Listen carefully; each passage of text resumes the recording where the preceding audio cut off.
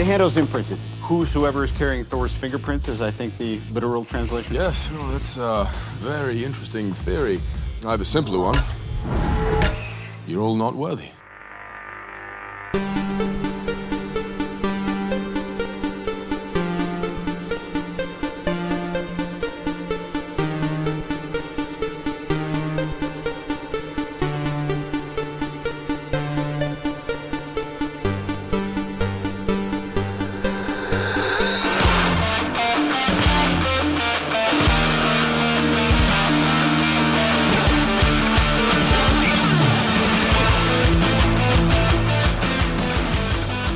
Hey everybody, welcome to the Geek Generation. I am your host, Rob Logan, and joining me for this week's episode is Paulo. We are going to be hopping into the spoiler room to discuss Avengers: Age of Ultron. If you have not seen the movie yet, you might want to do so before listening to this episode. Once we do step into the spoiler room, anything we say is fair game, so you have been forewarned. I recommend that you watch the movie first, come back to this episode later, and enjoy this. Or if you don't really care about the movie, you can listen to it right now. That's fine too. Access granted. Welcome.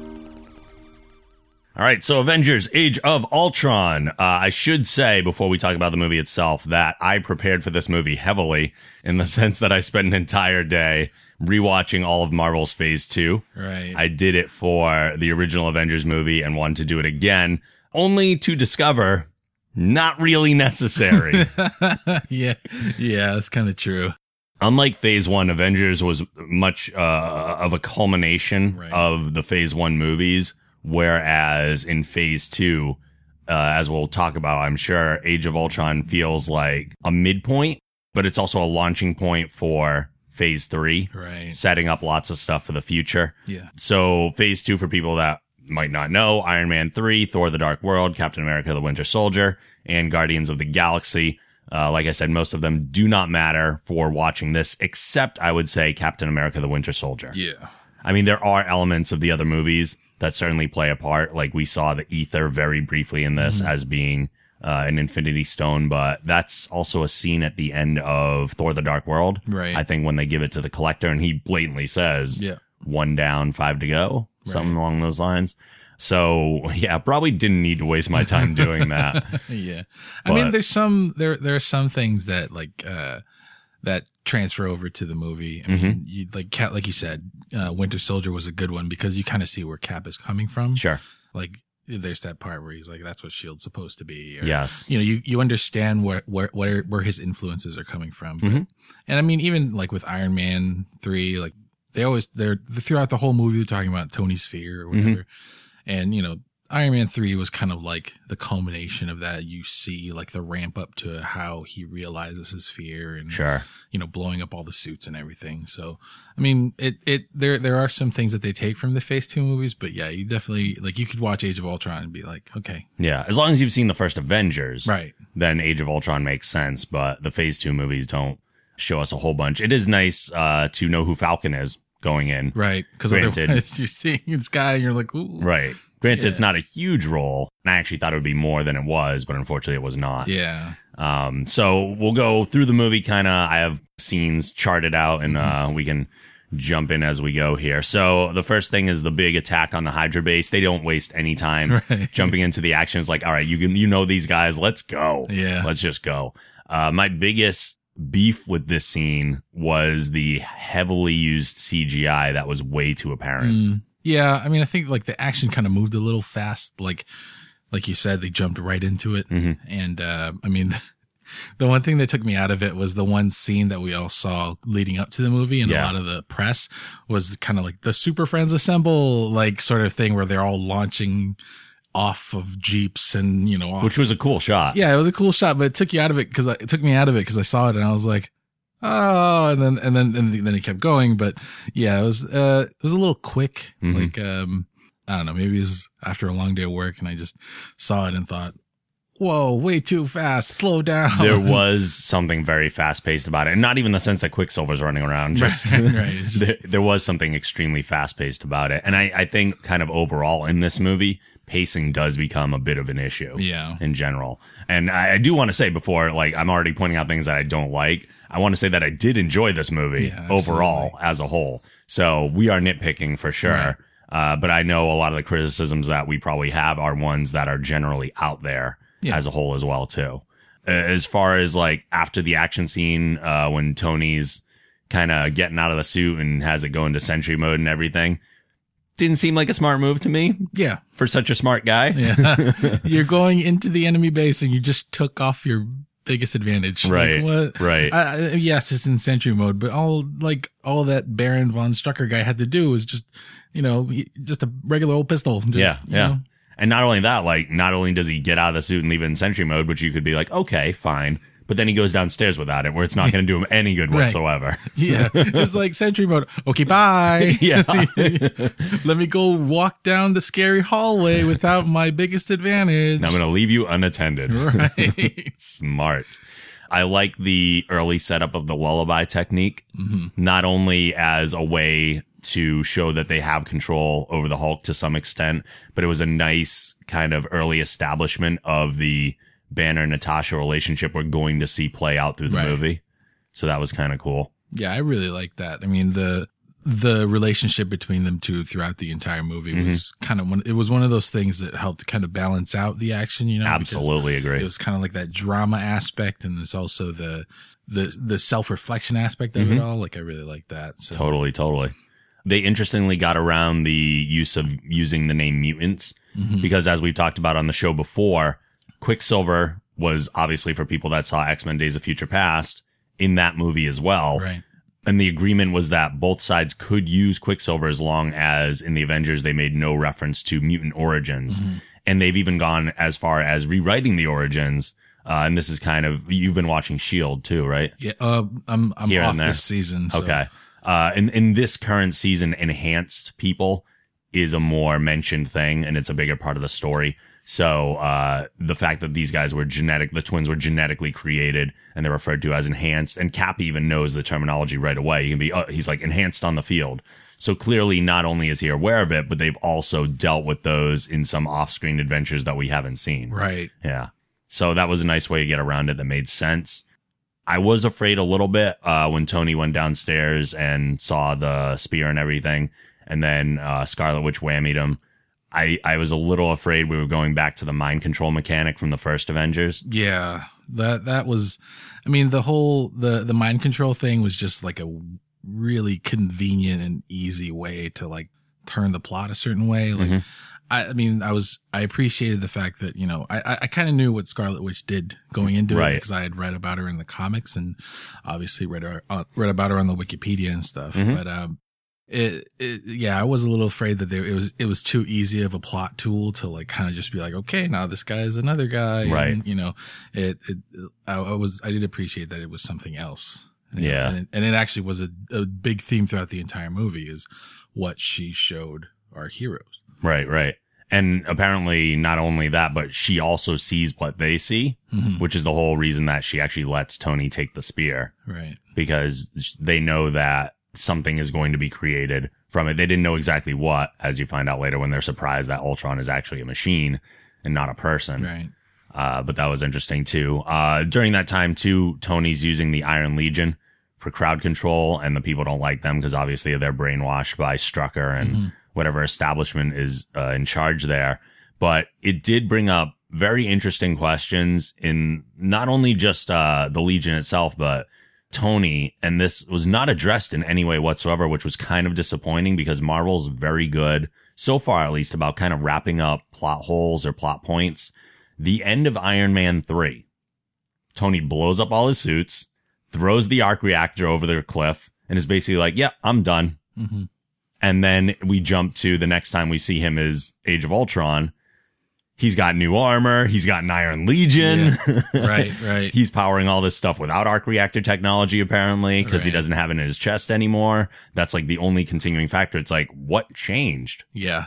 The only link to Iron Man 3 is like brief mentions of Pepper. Yeah. Saying that, Pepper is running the company. Yep. She's busy doing her thing. But then they never address the whole issue of, well, you went from 0 suits to now having at least 1 suit. Yep. And then having a whole army of like sentinels, like not sentinels, but And Stark Tower's been retrofitted right. and set up as Avengers Tower. And like what changed between your last, like your revelation? Like, yeah. I don't understand that. Like that's a huge missing piece of the puzzle. Right.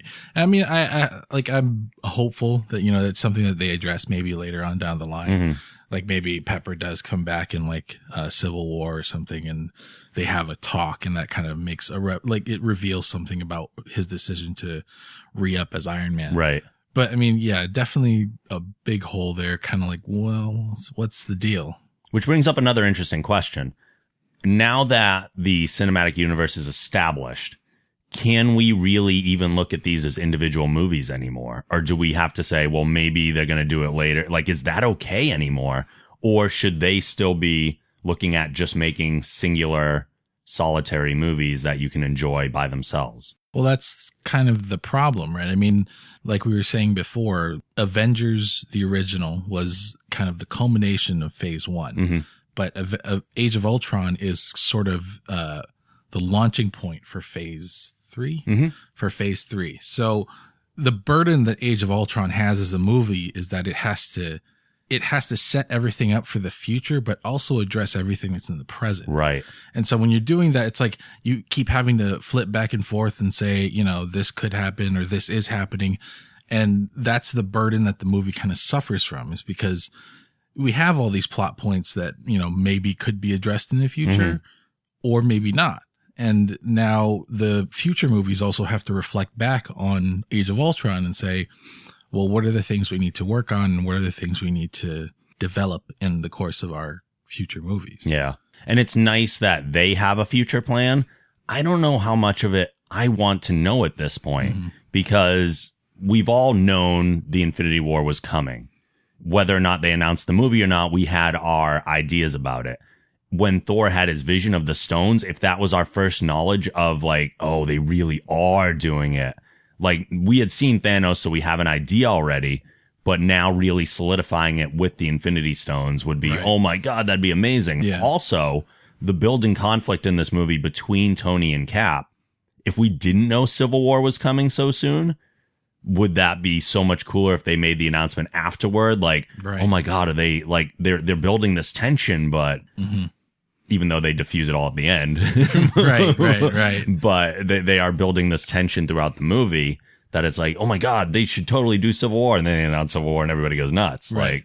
Like, and I think that's definitely like, that's a result of sort of building up hype, but at the same time burdening yourself with living up to the hype.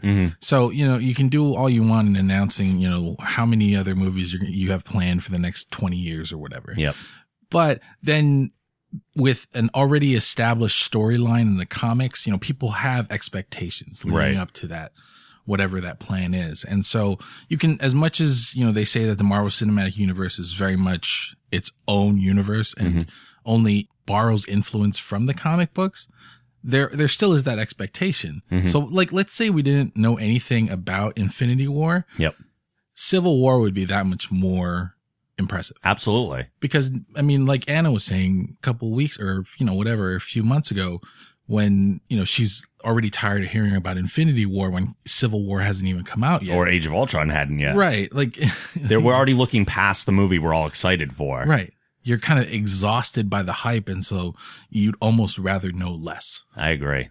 I would kind of rather know less at times. Sure. Yeah. Which is, I think, one of the reasons that I enjoyed this more than some people have said. They're like, well, I saw so much in the TV spots and the trailers. Be like, at a certain point, I stopped because I don't want to be like, I recognize that. I just wanted to enjoy these things the first time in the movie themselves. Right. So, all right, going from that scene, we then go to the kind of building Ultron thing. We find out that Loki's spear contains an AI that is more advanced than Jarvis. And I use advanced in quotations because was it actually, as we find out later? Who knows? Yeah. He convinces Banner to help him work on it as a means to replace the Avengers and keep the peace. So Tony's thinking ahead. Ultron activates as a result of the tests and builds his personality on what he can research of Tony, which was an interesting way to do it. Instead of Ultron just being this pure AI personality of its own, it kind of looks at Tony Stark as the first person mentioned and kind of his creator and says, well, that's my template. I'm just going to twist it and do this other thing. And then out of rage kind of attacks Jarvis. I was a little disappointed with not only how fast all this went by, because we were like a half hour in the movie and the villain's already being like established as just this evil being. Like no build up, no relationship with him and Tony, just him kind of like researching Tony and being like, oh, okay, I'll be like that. Right. And then the tests running, it was all like very abrupt ending before the conversation with him and Jarvis started going. Yeah. I mean, just in general, I had a problem with the pacing of Ultron. Yeah, totally. Like his development it was like the steepest learning curve. Yeah. Like he went from inception to advanced all the way to dying, like real quick. Yeah. There was no him. I mean, he had access to everything. Yeah. Right. Like the entirety of human knowledge and everything on the internet or whatever. Yep. Like he had so much to pull from, and yet the first thing that he does is he looks at Tony Stark and says, all right, I'm done. That's what I'm going to base myself off of. Yeah. This like self-indulged alcoholic, genius, billionaire, philanthropist, whatever. Yeah. You know, that's the guy I'm going to base my model on. Like you have so much to pull from. You know, he could have based himself off of Hitler. He could have based himself off of, like Obama, or like, a great philosopher of the Greek era. Like it just seems so fast. We could have had an AI that spoke like Schwarzenegger for the entire movie. I mean, that would have been amazing. A little confusing, but amazing. Right. And so it's like the pacing of Ultron. I mean, one of the things I was thinking about throughout the entire movie was like Ultron would be that much better if they just put in like a little, like a cut to black and then like 6 months later or like a year later, or establishing that some time had passed. Right. Because they kind of didn't do that in the movie. Ultron kind of goes from inception, like he's born, he builds his body, and then he's like, he's done. Here I am. Like, yep, I'm done. Like and at the same time, it could have been, like they go, oh, he got out through an escape hatch in the internet.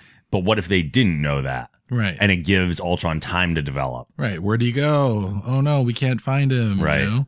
Like, yeah, it was the pacing with Ultron was weird. And I don't know if I'm jumping ahead or whatever. Well, I probably am. So we'll get to that later, but I'm talking about Vision. But oh yeah. He's kind of like the antithesis of that. Right. Absolutely. I mean, it is, in a way, you can kind of justify Ultron's development in the sense that if you had an AI, maybe it would develop that fast. It's just an exponential process with technology that maybe it would actually be like, boom, boom, boom, boom, like so fast because we can't go that way, but maybe AI can. But also I had heard rumors that this movie was supposed to be like over 3 hours long. And the studios were like, no, we need more showings. So you can't make it that long because we got to make money off more and more showings. And Whedon had to cut out like maybe a good half hour, which is clearly obvious. There was a Loki scene, right? There was, and that was cut out. Right. Yeah. And who knows what else? I'm sure a number of other things because, like we said, the pacing is so quick. Not everything was given the time to develop that it should have. And that's even with all the exposition scenes that they left in. Right. Which I actually thought were stronger than some of the action scenes. Right. So. Yeah. And I think with Ultron, they definitely had the potential to address kind of one of our concerns that we've had in the past about Marvel villains. Yes.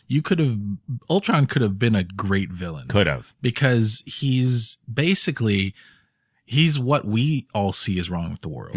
You know, he just doesn't have that wall that stops us from doing it. Yeah. You know, like the human side of us or the emotional or empathic side of us that stops us from killing the guy that's doing all the wrong. Or, right. You know, he's like a sociopath or a psychopath, and that's his flaw, and that's kind of what makes him the villain. But he's also kind of like you relate to him because it's like, yeah, maybe that is the solution, right? You know, just maybe not that way. And yet suffers from kind of the same Marvel villain trope of he's not relatable because instead of skipping all the interesting things that they could have done with comparing him to Tony and being like the dark side to Tony's personality or whatever, which he kind of was, but they just were like, Ultron's evil. Yeah. Ultron's evil. We're good. We got to stop him. Yeah. See, guys, red eyes, evil. Yeah. The gray areas weren't there that make a villain interesting. Yeah. Like, we understand Loki.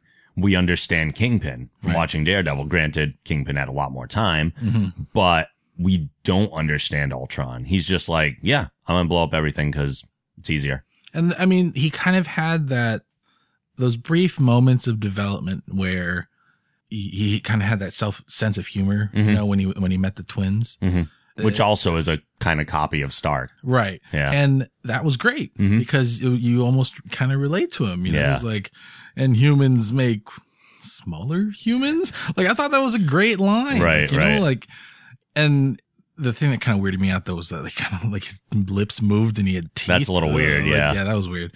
But, yeah, like that little things like that could have made him so much more relatable. And then as a result, a much better villain. But I guess, you know, if you're going to cut out a lot of stuff, then maybe that's the first stuff to go. Which also asks some interesting questions about Tony. Like, Ultron, the way we relate to him is because of his humor. Aside from that, Ultron's unempathic psychopath. Is Stark all that different? Probably not. I mean, we kind of accept him to a certain degree, you know, just based on the fact that he's human, one, and that he's, you know, servicing the greater good. And he's charming and disarming. Right. But one of the to address that point, I mean, one of the parts that sort of like, when they're in the Quinjet and they just arrived back at Avengers Tower and, I think Marie Hill comes on the jet and's like, what do you want to do with this, whatever boss? And then Tony's like, oh, I'm not the boss. He's the boss. I just pay for everything, make everybody look cooler. But it's like, well, yeah, maybe that's it. That really is all you do. Right. You know, like maybe you're not, the hero that, you know, we all want you to be. Maybe you're kind of just like the bank account. Like, right. know, like, and it does feel that way. Like, there are times way before this, like in Iron Man 1, hero. Absolutely. Iron Man 2 is where we start seeing the cracks. Right. Iron Man 3, even, the stress is building. Avengers, he's got some issues, but still very much hero, especially at the end, willing to sacrifice himself for it. So couldn't be more human at that moment than anything else. But then since Avengers and then we get Iron Man 3, we get all the PTSD stuff happening. Now he's pretty much broken in a way. He can't be the hero anymore. And now he's looking for a way out. Right. And I mean, he's like, it's kind of a reflection of when he was an arms dealer. He's a facilitator. Yeah. He doesn't necessarily care about what side he's on, but he's just servicing the side that he will benefit the most from. Sure. I mean, in Age of Ultron, obviously Ultron is trying to blow up the world. Right. Which is bad for business. Right. Which is bad for business. It's bad for Tony. It's bad for, you know, it's bad for Pepper. You know, all of his interests. So like when you think about it that way, it's kind of like, well, is he really a hero? It kind of maybe not. Like it makes sense that we would get this movie with an absence of Pepper because if she was there, Tony's humanized again. Right. Because all those motivations would just be about saving Pepper. Right. Really. So yeah, good exclusion from this one. I also like the conversation, which comes up in the next scene, actually, the celebration, the party, when you get Tony and Thor kind of like comparing Pepper and Jane. I like that. That was good. Oh, Jane's better. Just like has to get the last word in at the end. Like it's not even subtle anymore. That was good. Yeah. But the party scene itself, we got cameos by Falcon, War Machine, great Stan Lee cameo in that part, as we always see. And this is also too where the Banner Natasha relationship really becomes more obvious. Yeah, that flirting was super intense. Like, yeah, she wasn't holding back. Yeah. But like, being the typical like geeky dorky guy, it kind of went over Banner's head. Yeah. He's like, wait, so what? We're flirting, right? So what are you saying? Wait, hold on. So you like me? Yeah. Definitely. Like that whole scene was great. I mean, just to kind of lighten the mood a little bit because you know what's coming. Right. You get to see everybody interact and it's kind of like that class reunion sort of thing. Yeah, totally. Everybody's got their friends and, you know, you got that dynamic. I loved, Don Cheadle as War Machine. He's like, it's a great story. And he tells it to the people after and just gives all right, the head nod. Yeah, it worked again. I was just making sure that it's just you guys who aren't impressed. Yeah, it's like the weird god guys. Yeah. And then one of my favorite scenes of the entire movie takes place directly after that, where they're all doing the Thor hammer lifting. Right. War Machine and Tony are putting the gloves on like crazy. But the best part, obviously, is when Cap goes to pick it up. Yeah. And it moves just a nudge, and you see Hemsworth's face just change. Yeah, it's like, what? That was amazing. Yeah. But that was all done very, very well, which leads to the villain introduction, Ultron emerging. He's infiltrated and taken control of the Iron Legion. I'm wondering, I mean, visually it works, but of all the bodies you could have chosen to introduce yourself, why the like oil leaking, dilapidated body? Right. Like, yeah, that didn't make a whole lot of sense. He like built the body out of the scraps. Yeah. Was it just sort of like, I don't know what was behind that choice. Meanwhile, he's using already constructed bodies to do the attacking. Like, why did you not take one of those? Yeah. Those seem to be working real well. Yeah. They're doing just fine. And then the other thing, kind of like we said before, he's evil right away. Yeah. So he's a very unsympathetic villain in that way. And the whole thing now just becomes good versus evil. It's not even about trying to understand Ultron. Right. Which is missed opportunity, I think. Yeah. I mean, he could have just gone in there and been like, well, why aren't you guys doing this? Right. Like ask questions, like to kind of borrow from Vision. You really were born like 5 minutes ago. Like, why aren't you asking these questions? If you really are, the product of what Tony said was, the thing that was going to save the world, a suit around the world. Like, if you really are that, or born from that, then why aren't you asking the right questions? Mm-hmm.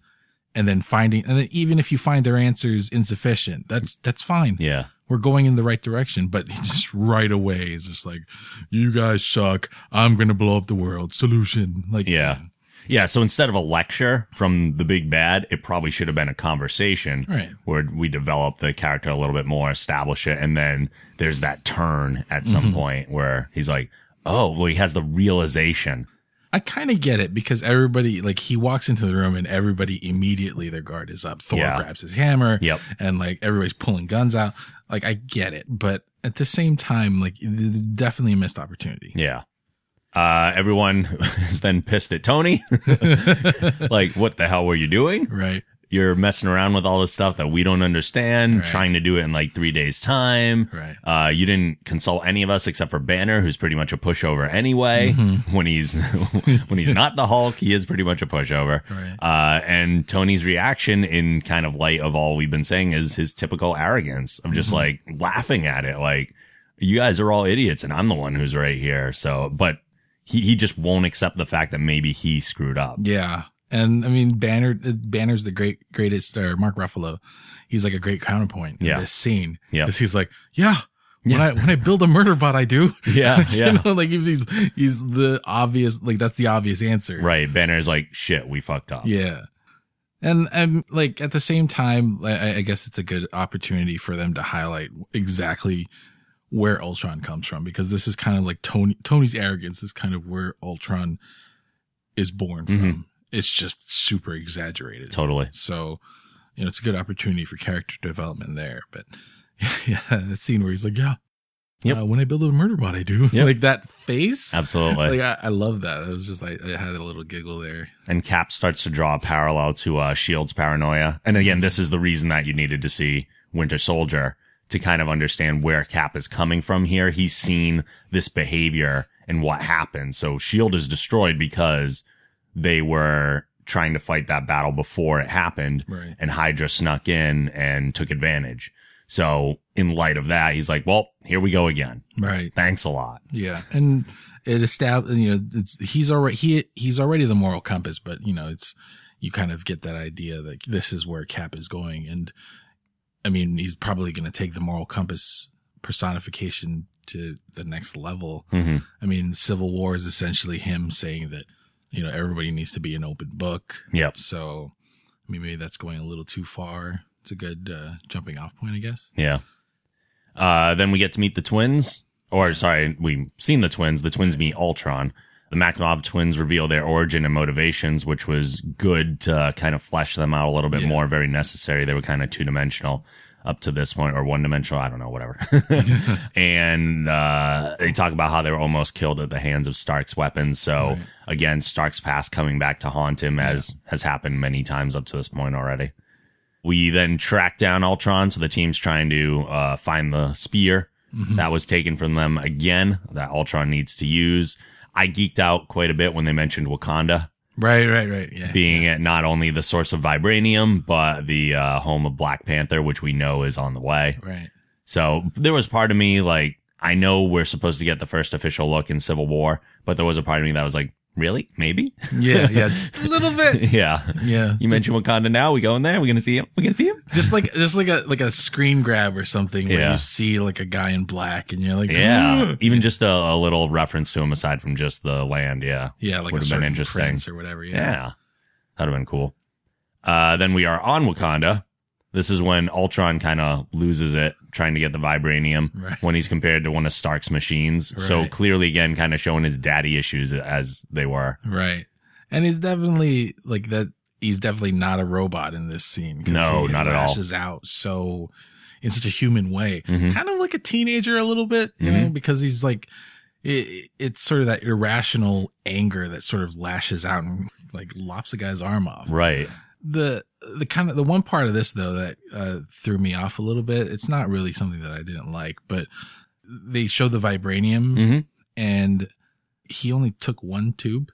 Yeah, I thought there was more in there. Like, I'm pretty sure that's kind of all vibranium. I thought there was like a lot in there. Yeah, but he only needed one. Like, Cap's shield looks pretty big. Yeah, I mean, like it just the math there didn't make sense. Right. I mean, granted, knowing his motivations for it, he didn't need much, but it probably would have made his life easier. Like, he could have probably made a couple more bodies. Yeah. You know, and something about that. Yeah. Yeah. But that scene was great. I actually got to get up to pee while they were doing all the fear, like when Scarlet Witch was screwing with everybody. The dream sequences. So I missed Thor's and I saw the beginning of Natasha's, and I guess I missed Cap's too. I'll be happy to explain them too. Okay. But before we got to that too, there was one line that kind of bothered me. It was quippy and funny in itself and very meta, but at the same time, not very well used. I don't think Ultron had said, I wanted to take the time to explain my evil plan. Right. So they're like, they obviously were trying to get him to say what he wanted to do. And he was like, I'm basically not going to tell you guys my evil plan is.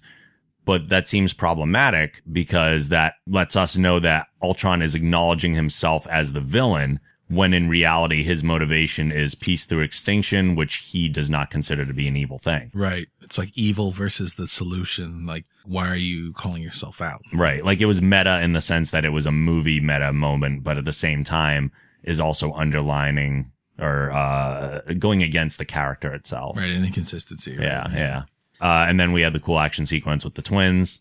So seeing what they can do, Scarlet Witch does her thing and kind of whammies everybody so that they have to face their fears in a way. The dream sequences, like you said, there's the Black Widow one. She's in the ballet theater and going through her assassin training, which I assume is her fear that, and she kind of alludes to it later on when talking to Banner, that an assassin is all she is. And that's all she will be. Right. Thor's is in a banquet hall with, we see Heimdall kind of coming up to him, but his eyes are blank. So he's like, what happened to your eyes? And it seems that Thor's fear is like not only his own power, but the responsibility of his inevitable rise to the throne and all that stuff. And they don't necessarily show the king thing, but if you think about like Dark World and him turning his back on the throne, he kind of probably feels like it's always going to happen at some point because somebody's got to take it. Right. And it's not Loki, obviously. So it's kind of his destiny. Right. And he's kind of afraid of that responsibility. And then the Captain America one, he's in a dance hall and Peggy comes up to him and they dance a little bit. And then he turns around and everybody's gone. And I keep trying to think of what that fear is. It might be that maybe all the people in his past are gone, but that's a reality now. It's not necessarily a fear anymore. So, and they kind of talk about it later too, when he's talking to Tony and they're chopping the wood and everything. And, Tony makes reference to, I don't trust people that don't have a dark side. And Cap says, well, I do. You haven't seen it yet, but it almost seems like Cap had no fear that was established enough to really have an effect on him to like take him out of action. Well, I mean, that kind of like, I didn't know what his dream sequence was, but it kind of makes a little bit of sense now. Throughout Captain America's like cinematic history, there's always been that issue of him being a man out of place. And he's always making reference to it. Like throughout Winter Soldier, he's always saying like, I saw that one. My barbershop group is all dead, so I got no plans. Yep. You know, and he's always like when he has that interaction with Peggy in the hospital, and you know that's kind of like his last link to his previous life, right? And him turning around and seeing an empty dance hall is kind of like, well, I think this references his identity because we all have an identity through the people who we associate with, right? So if you don't have anybody that you associate with in your personal life, then who are you? Sure. And then in the case of Captain America, that's your Captain America. You're no longer Steve Rogers, and you have no identity other than being an Avenger. Right. And that's kind of the thing that you don't want to be, almost to a certain extent, because you see that, or as Steve Rogers, you see Captain America as a necessity rather than as an identity. Sure. And so maybe that's what's troubling him, is that, you know, well, is this really all I am now? Yeah. I can't be the guy that I was. Maybe very possible. Everything is dead. Yeah. So clearly there was some room for clarification within that dream sequence. I mean, they could have established something a little more. And maybe we'll get it in Civil War. Who knows? Maybe. Because maybe that's the sort of character development that leads to Cap making the decision that everybody needs to be an open book, because I have nothing to lose. Right. You know, because if I tell everybody I'm Steve Rogers, blah, blah, blah, like, great. Yeah. Everybody knows who Steve Rogers is and everybody knows who I am, but I also have nothing to lose personally because my personal life is non-existent. Right. From there we go to Banner getting whammied. Right. And the Hulk kind of going nuts on the city. Right. We all knew the Hulkbuster armor was in the movie somewhere. We didn't know under what context. I know a lot of people, including myself, had thought maybe it was the reverse situation where Scarlet Witch would take control of Tony for some reason. And especially with what we saw earlier in the movie, like maybe that's a lasting effect. Who knows? But it's definitely Hulk kind of losing control. We didn't see his dream, unfortunately, which would have been interesting, I think. Right. More interesting than maybe all the others combined because he is a complex individual. Right. But we do see the attack of him just kind of losing control. This, out of all the action sequences in the movie, I think was one of the strongest, mostly because it was the simplest in terms of its one-on-one. Like, there's a lot of stuff going on. Obviously, there's a lot of scenery destruction. It's a complicated effects scene, but in general, it's 1v1, and you can really play that out very clearly without this huge mishmash of things going on. Right. And we get introduced to Veronica, right, who's mentioned earlier on, but we don't. It's kind of like a weird hole. Yeah, like what is that? Who's Veronica? Yeah. And then we obviously Veronica is the floating Hulkbuster platform / repair shop / yeah, that was impressive. Yeah, it just keeps spitting out like armor parts. Like that was pretty cool. And you don't feel bad about it at all either because it's doing its job. Banner talks about how he helped build it and design it with Tony. So he's like, yeah, if it's basically Superman handing the kryptonite ring to Batman. Right. It's saying if I get out of control, here are the tools to take me down. Right. And the Hulkbuster is of course pretty impressive. I mean, everybody's seen it from, you know, all the press and the TV spots and everything. But, I mean, when you see it in action, it really is impressive. Like it seems to move as quickly as Iron Man does, but with the heft and the force of Hulk. Yeah. And like that scene where, you know, Hulk impales the arm with the traffic pole and then the arm just twists around and like super punches Hulk in the face and Hulk just goes flying. Like it really gives you that impression that, wow, maybe this really is like the answer. Or yeah. And there were some smart like things in there. Like there was the jackhammer hand that as soon as Hulk went to grab it, it's almost like they're predicting his action. So when Hulk goes to grab it, it like sucks his hand in and traps it. Right. So like they were very smart about putting all that stuff together. But yeah, the line of go to sleep, go to sleep, go to sleep. That was great. That was great. That was awesome. Like there's the jackhammer punching. Like it's so smart because it's like, it's a little bit of humor. Yeah. Just a little bit because it's a little bit of Tony, but it's also like, it's slapsticky. It is. Like it's just because like you see his face just going blah, blah, blah, blah, blah, blah. Absolutely. I love the part where Hulk turns his head and spits and then looks at you, just goes, I'm sorry. Because he knows.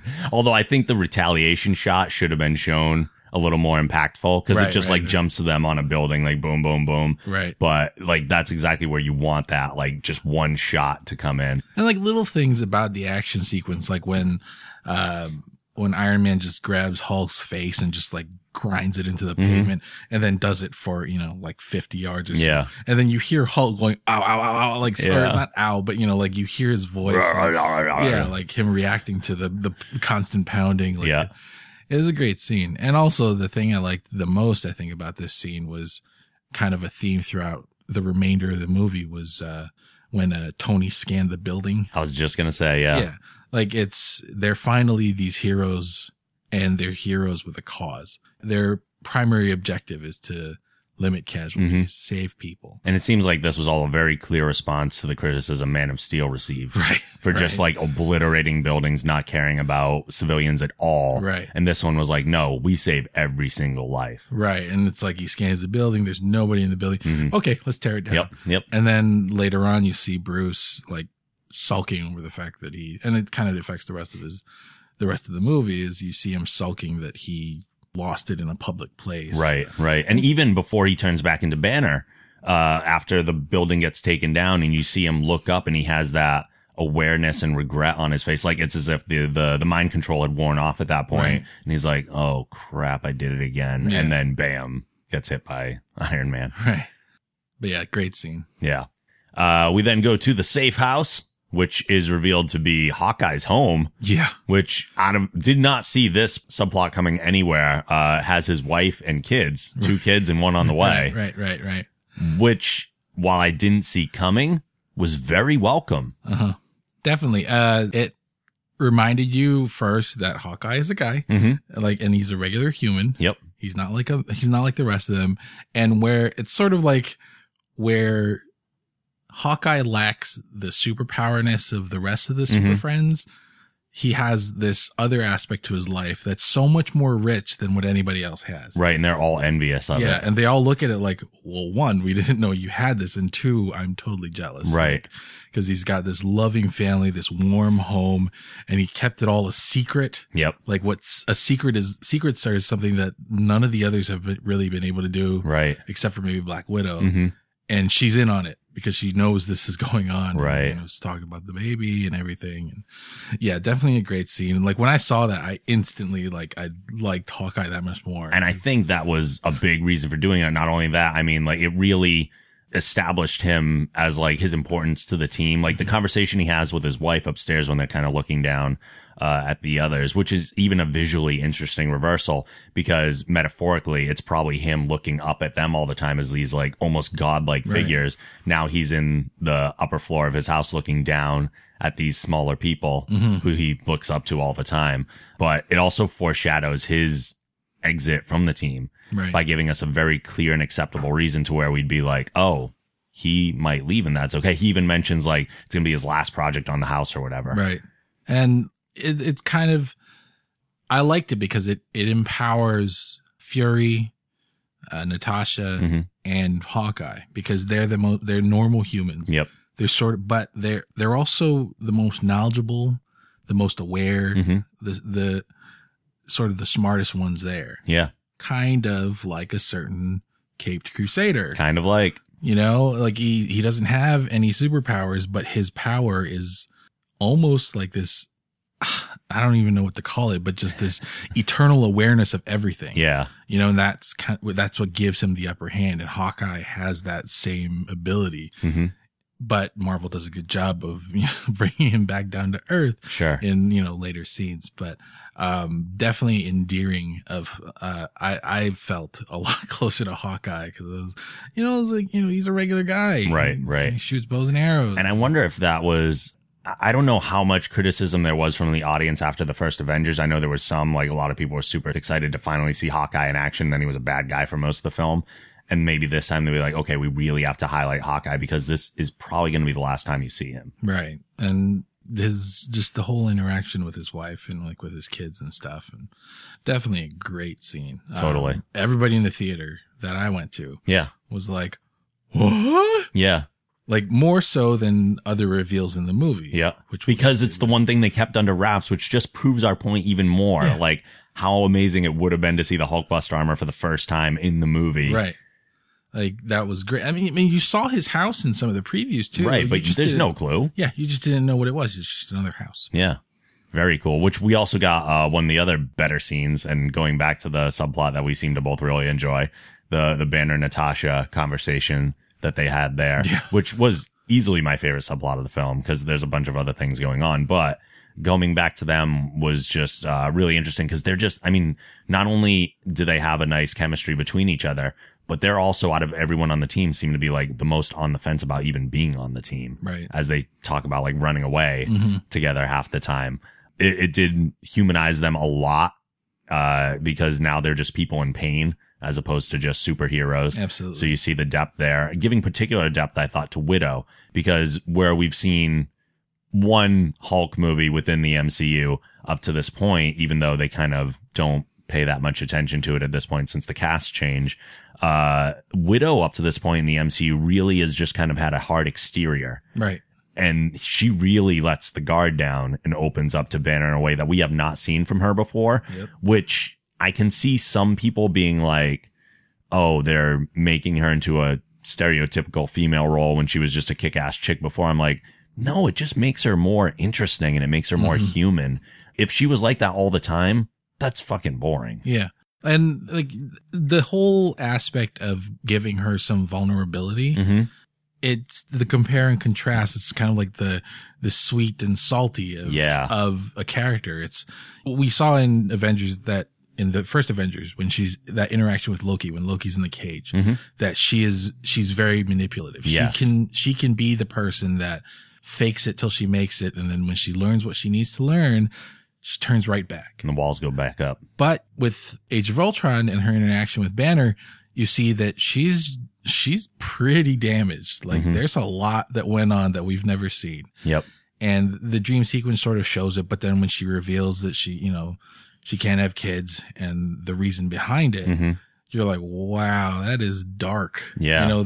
How is somebody able to come back from that? Right. I understand, or I think I can understand the reasons why, obviously. And she makes mention of it. Sure. It's like the one thing that can keep you from your mission or whatever. But that's heavy. Like even for James Bond or like the most steely blue secret agent. Yep. Like, how does that work? Like, you're still human. Yeah. Yeah. You're still taking away a big portion of what most people consider to be a part of the human experience. Right. And So like, I had a question too, like about Hulk, like when Banner says like, look, I physically can't have kids. Right. Like, what does that mean? Is it like, well, I think it's either one that his body is just so irradiated that he's sterile, right, which is a possibility, but there's also maybe alluding to the fact that, and I don't know again how much they're taking from the Incredible Hulk movie. He was like, yeah, I just can't do that because I get too excited and I turn to the Hulk. Right. And then it's just a size problem. Right. Although I imagine at this point that he has a lot more control over himself to where maybe that's not as much of an issue, but it still could possibly be one. And I think this conversation too justifies their relationship. If people are still questioning, like, why Natasha and Bruce? Yeah. That seems like such a random choice to put together. But when she says the line that's like, do you still think you're the only monster on the team? Cause that's how she views herself. So of course the one that she's compelled or driven towards is the one that, struggles with being a monster all the time. So it makes total sense. And definitely not manipulating him anymore. Or, she did to get him on the team, but. Right. And it's very interesting to think too about the first Avengers movie. And I think about that scene where he's charging ass through, and just destroying stuff. And she is terrified beyond belief. Right. And now that the point that they're at in a movie 3 years later, it's very interesting to see that arc. Yeah. And I think it just goes to show that both Bruce has developed the ability to control himself a little bit, and also Natasha has obviously got a little bit of that magic. Yeah. So softened a little bit. Yeah. Yeah. And I too, at this point, I want to see a Black Widow Hulk movie. Yeah. So badly. Right? Yeah. So badly. Yeah. I mean, I don't know if they have any plans. They've said before they weren't really planning on doing a standalone Hulk movie, be like, okay, fine, just put Widow in it. Yeah. That's fine. I just want more Hulk. We then go to the chopping wood scene, which has my favorite quote in the entire movie, which sets up Civil War so well, because you know exactly where Rogers is coming from and why he has all these issues with Tony. He says, every time someone tries to win a war before it starts, innocent people die. Every time. And that's, again, all a result of Winter Soldier. And these same things, these same concepts happening over and over again. Right.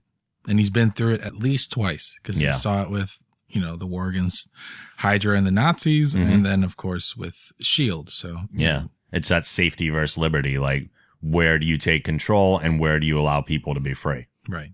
Which I think is kind of going reverse of their personalities in the Civil War story. Who's the villain in Civil War between the two of them? Because isn't in Civil War, isn't it Baron von Zemo or Baron Zemo, or there's a villain. Yeah, but as far as the sides go, one of them is for the Registration Act and one of them is against it, and I don't know which is which. Oh, well, I forget exactly what the Registration Act kind of revealing their personality. Revealing the personality? Revealing their true identity. Cap says yes to revealing identity. Okay. And Iron Man says no. Okay. Which is weird because Iron Man already has. Yeah. So Iron Man is viewed more on the side of good, I think, because, at least from the reader's perspective in that story, whereas it seems like they're kind of doing the reverse here. Like, it looks like Tony's being built up to be the villain for Civil War, especially it being a Captain America movie. Right. I mean, they said that it's going to be a little different, obviously, because everybody knows who Iron Man is. Right. People know who Captain America is. Right. So a lot of these identities, so to speak, don't exist. So maybe it's just going to be something different. I mean, they're harping a lot on the whole liberty issue, so maybe it's going to be something like that. Right. Although that kind of makes it seem like Winter Soldier Part 2. Right. They already did that with the government, so I don't know. Sure. Like, I am very curious to see which direction they go. Yeah, definitely. Then we get the Nick Fury thing appearing in the tractor barn or whatever. The conversation that Tony has with Fury seems to try and justify Tony's motivation for doing what he's doing or has done. He's trying to protect his team. But, like, up until this point, like, I feel like the audience is starting to turn against Tony, so they had to do something to be like, well, okay, now we can empathize with him a little bit and understand at least why he's still wrong, but now we at least understand why he's wrong. Right. And we do learn that someone's preventing Ultron from accessing the nuclear launch codes. So for anyone being like, well, why doesn't he just do that and kind of nuke everybody? Well, here you go. Somebody's preventing it, which we find out later to be Jarvis. And I wanted him to fix the damn tractor. Yeah. He went into the barn to fix the tractor. I wanted the tractor to have like repulsor jets and like I wanted it to be fixed, but he doesn't do anything. He just takes one part off and then Nick Fury jumps in. But the final act of the movie should have been Iron Man flying in his iron tractor. Exactly. That would have been so great. Or Hawkeye like tilling the fields and just like having a floating tractor tilling the field. That would have been great. Yeah. We learn later or next that the mind gem is actually inside of Loki's spear. We all had an idea there was an Infinity Stone of some kind in there. We just didn't know which one.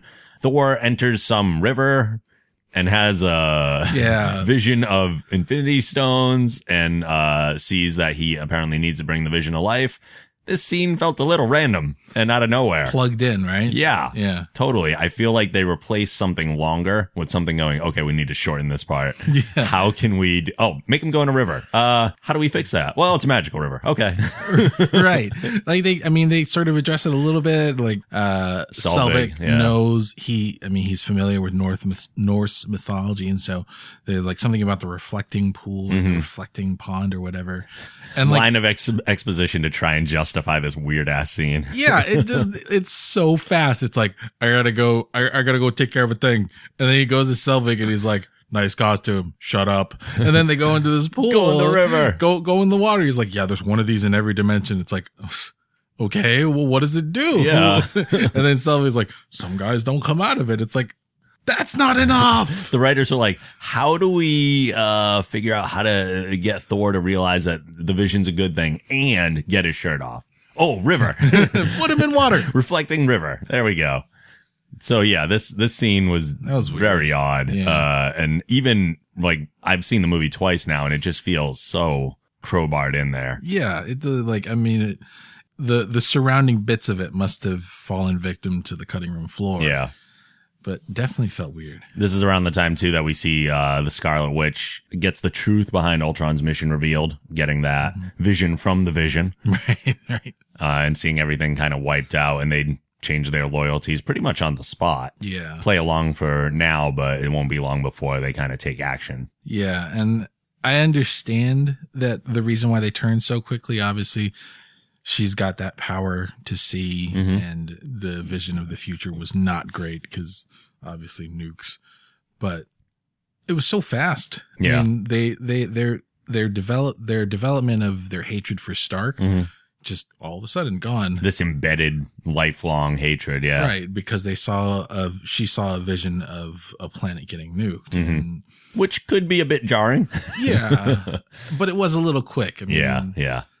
But this is leading up to the best part of the movie for me, Totally. at least, because I'd read an interview with Paul Bettany, who actually knew that he was going to be the Vision from when he was cast as Jarvis. Really? See, I didn't realize that was something established way back then. Maybe not as long as he's been Jarvis, but for at least 3 years or so. He's known that he's going to be Jarvis, and he's had to keep it under lock. Right. Like, and I guess he told his kids, but then he told the kids, like, don't tell anybody. Yeah. They will kill me. It's like NDAs, man. Come on.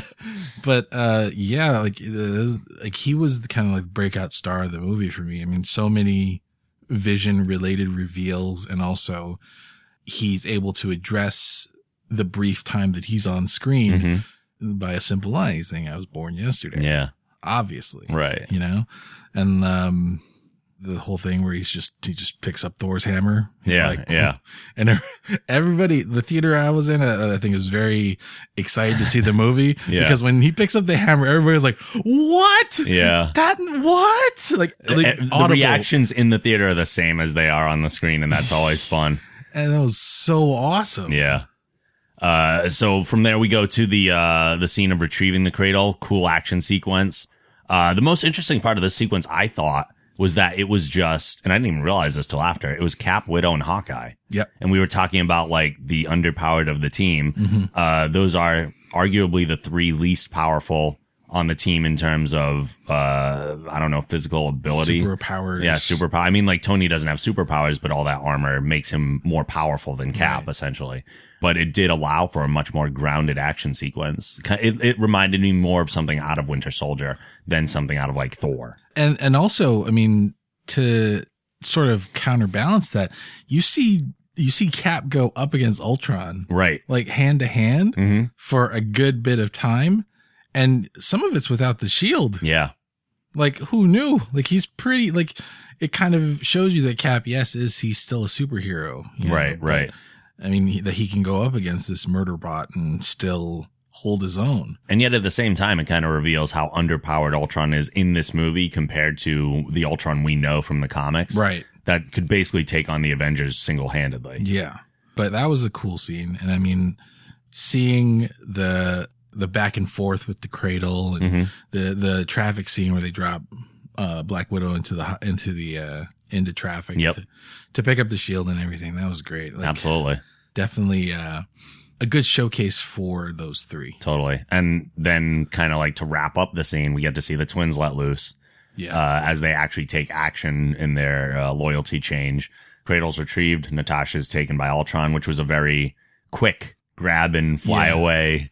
But it was cool to see the extent of Scarlet Witch's powers and them really working together as a team so quickly. Right. But again, that's part of Cap's ability is like organize, you do this, bam, bam, bam. And that's why he is the leader of the Avengers. Yep. Then we get the scene that you're referring to with the Vision emerging. There's a debate in there again about whether or not they should be doing the same thing that they just did with Ultron. And again, it's Cap versus Stark over and over again. Yeah. But then Thor ends that conversation real quick, jumping in, lightning, bam, bam, bam.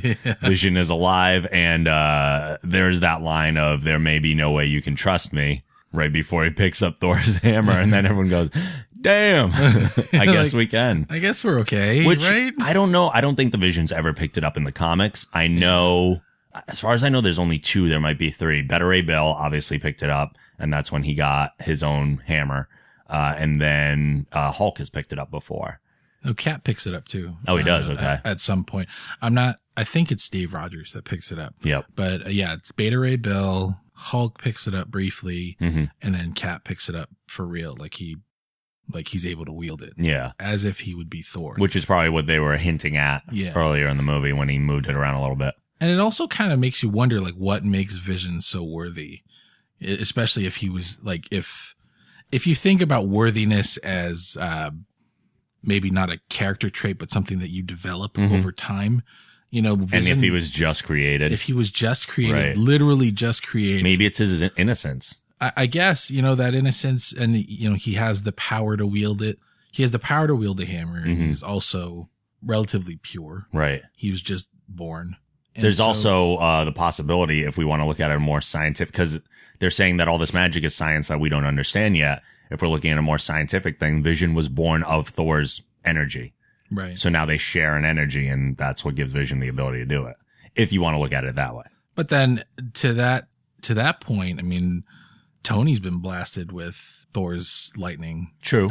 You know, in that suit, but I guess that suit doesn't exist anymore. But yeah, the whole thing with Vision, like when they were making the body, they took vibranium and they found out that vibranium interacts with the cells created in the cradle or something. Yeah.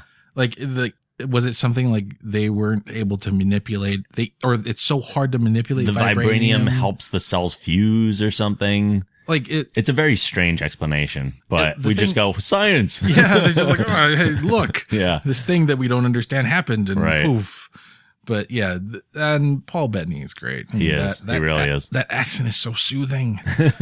Like you just want him to like read you stories. Well, that's how we got Jennifer Connelly. That accent is so soothing. I guess so.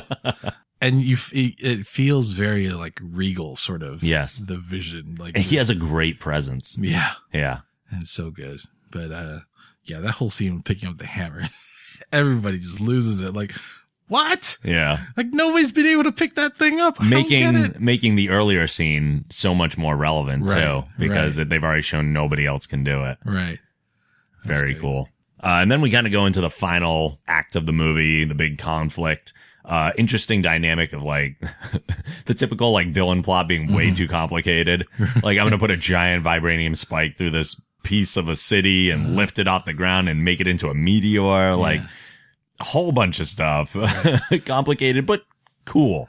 Still cool. And also seems to do it in record time. Yeah. Like he goes from having raw vibranium to having a vibranium body and a vibranium meteor rocket thing in what seems like a couple of days. Sure. But I guess he has all those robots, so I don't know. Yeah, who knows? They do again make every attempt to protect civilian lives on here, especially here. I mean, Cap even has a line of, I'm not leaving one person behind. Barton's conversation with Scarlet Witch was really good, which they never named Quicksilver or Scarlet Witch by name, which was interesting. They were just always the Maximov twins. The twins, right. But Barton basically being like, you step out that door, you're an Avenger. Right. And that was cool. That's a quick introduction into the team. right. Apparently, they've given Hawkeye the ability to bestow Avenger rank upon anybody he feels necessary. Hawkeye is Avengers human resources. Yeah, exactly. And then you get the quintessential epic Whedon scene of gotta kill somebody. Yep. Which we probably all thought, and I had the thought early too, by showing us Hawkeye's family made him the most sympathetic, so that when he died, it would have the most emotional impact. And I was like, oh my God, they're going to kill Hawkeye. Right. Thank God they didn't. But they did lay waste to a character that I enjoyed very much throughout the movie. Kind of, I mean, obviously it's Quicksilver. We're in the spoiler room. Well, yeah.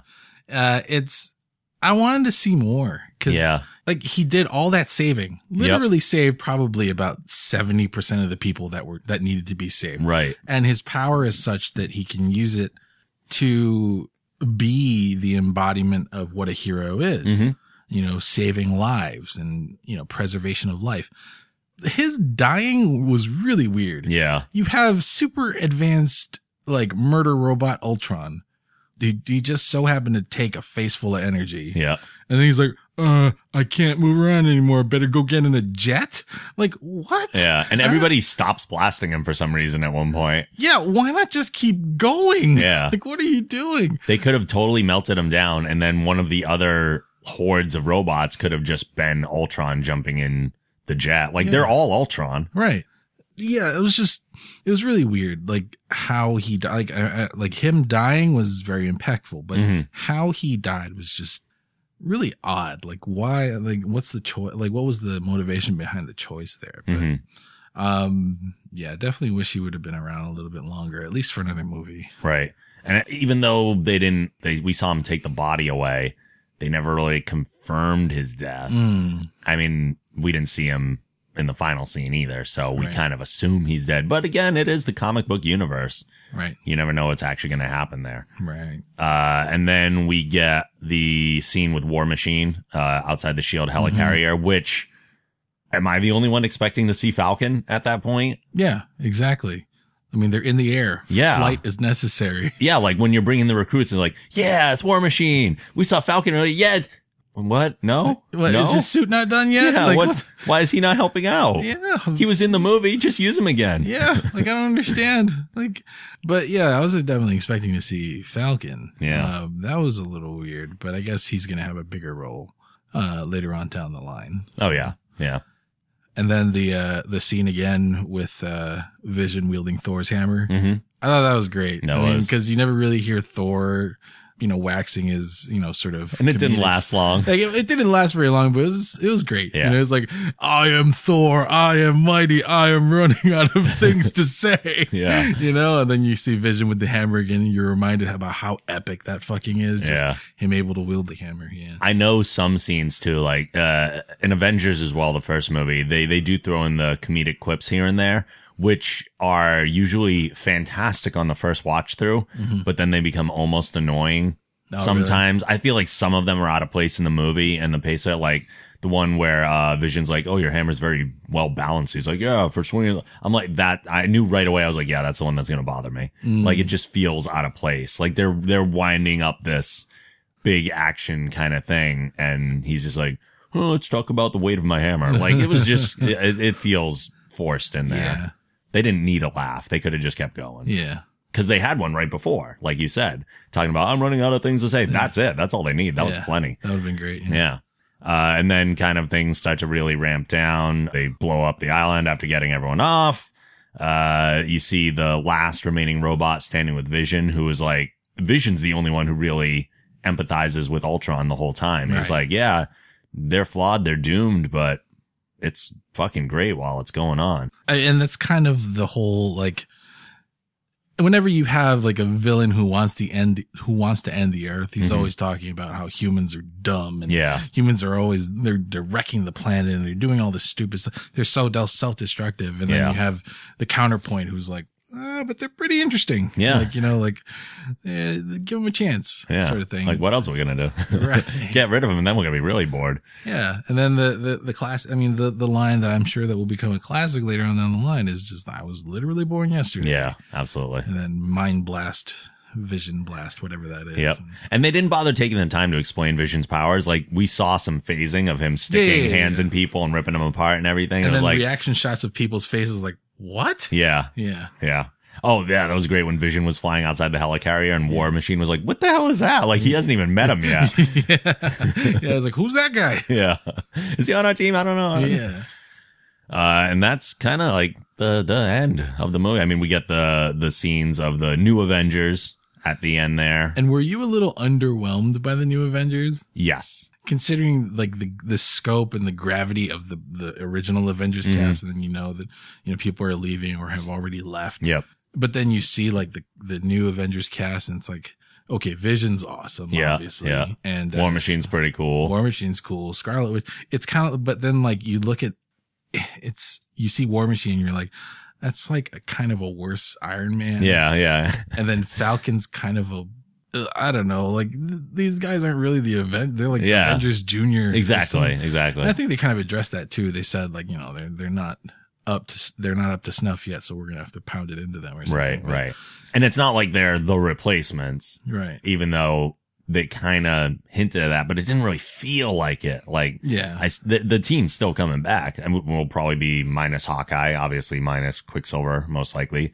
But all the others are going to be there, even if not of part one of Infinity War. I think they've said in the news a little bit that you might see some in one half that you don't see in the other, and vice versa. And we'll probably get like the big like return of the Avengers in part two for the most part. Yeah. But final thoughts, kind of. Oh, I guess there's the mid-credit scene of Thanos. Oh, there was a mid-credit scene? You didn't see it? Shit. I'd read the news. They said there's no end credit scene. There's a mid-credit scene. Shit. It's so quick. I got up and left. What was the mid-credit scene? It's so quick. It's just, you see the Infinity Gauntlet kind of rising up, and there's a door that opens up, and there's no gems on it.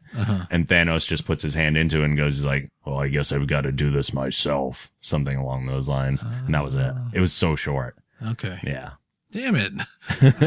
I got up because I was like, all right, no end credit scene. So, yeah.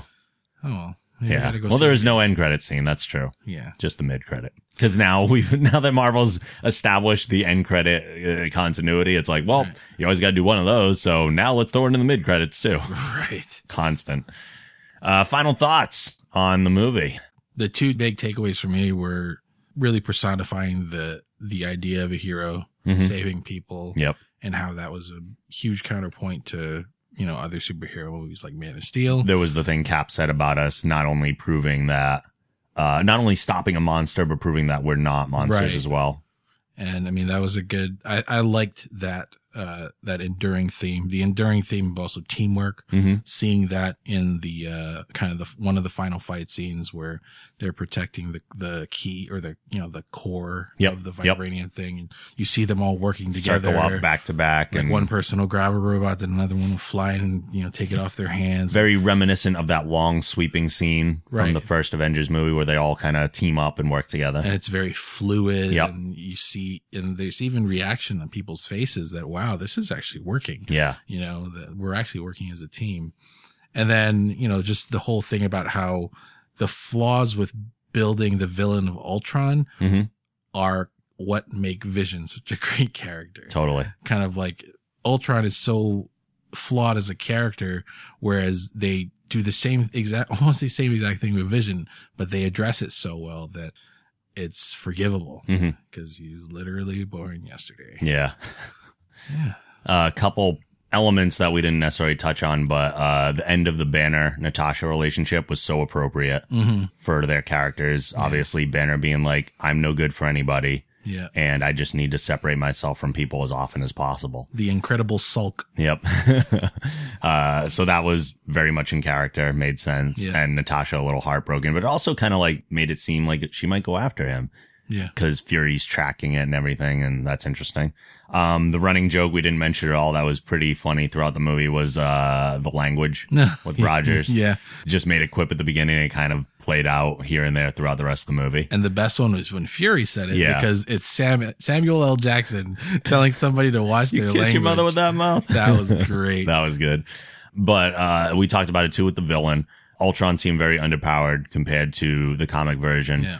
He never really, to me, felt like the threat that he should have been. Yeah. He wasn't scary. And I feel like having that humanized face took a little bit of that away. Like, I almost would have preferred the classic Ultron face with almost like a waveform kind of mouth. Just speaking. a gap with light. Yeah. I think that might have been more terrifying and scarier. Yeah. Because if they're not going to go in one direction, they should go in another. Like, they were making him funny instead of making him scary. And I think scary would have been better. And it never really seemed like Ultron was that close to winning. Yeah. His sort of out was the fact that he could upload himself to the internet. Right. But then once they took that away, Right. he was just another robot. And he's such an easy one to say, like, oh, he's still out there. One of them got away. Yeah. That they didn't see. Yeah. And the whole, like, the vibranium thing, like, he coated himself in vibranium, but he was still able to be melted. Granted, most of it probably came from the mind gem, which is an infinite source of power. Sure. But, like, is just a little weak. Like, Yep. Vibranium's supposed to be the most indestructible in the world, the shield and everything. But then Ultron coats himself in it, and it's all of a sudden not that great. Like, Yeah. I don't understand that. Yeah. And then the last thing that I was kind of disappointed about, and I know it's because Whedon has said in interviews that he's kind of disappointed that they even did Agents of S.H.I.E.L.D. and that he brought Coulson back, is so obviously he didn't write him into the movie, but I kind of wanted to see Coulson and get a reaction from the Avengers, be like, oh shit, he's alive. Yeah, that would have been cool, especially like with the reveal of the helicarrier. Yeah. And having the remnants of S.H.I.E.L.D. That's almost exactly where I wanted Coulson to appear instead of Fury and be like, hey guys, yeah. I'm alive and right. I'm saving y'all. Right. Like have him on a gun or something shooting down the sentries. I guess it would have been cool, but it's also, when you think about his death being the motivation for them coming together as a team, maybe it's not a great idea to bring him in, because then the team's like, wait a minute. Right. True. But at this point, one would think that's kind of out of the way. Yeah. I mean, and it's not anything against Coulson, because that wasn't part of his plan. Right. So hopefully it comes back later though. Yeah. I mean, maybe, who knows? I mean, by the time Infinity War rolls around, maybe S.H.I.E.L.D. will be wrapped up and they'll plug him into the movie, or they'll plug Skye into the movie too. Right. She has power. Right. All right. That wraps up Age of Ultron and wraps up the episode for this week. So, final thoughts or something you'd like to plug? No. Okay. To see everything else we do, head on over to thegeekgeneration.com. If you use iTunes, please rate the show and write a review. You can like us at facebook.com/thegeekgeneration and follow at Geek Generation on Twitter. You can follow me on Twitter and Instagram at The Night Angel. Support the show by going to thegeekgeneration.com/support. Send emails to podcast@thegeekgeneration.com. And as always, the show theme is provided by Machine Supremacy. A link to their site can also be found on our site. We'll be back next week with more stuff for you, and we will see you then. Later. Watch your language.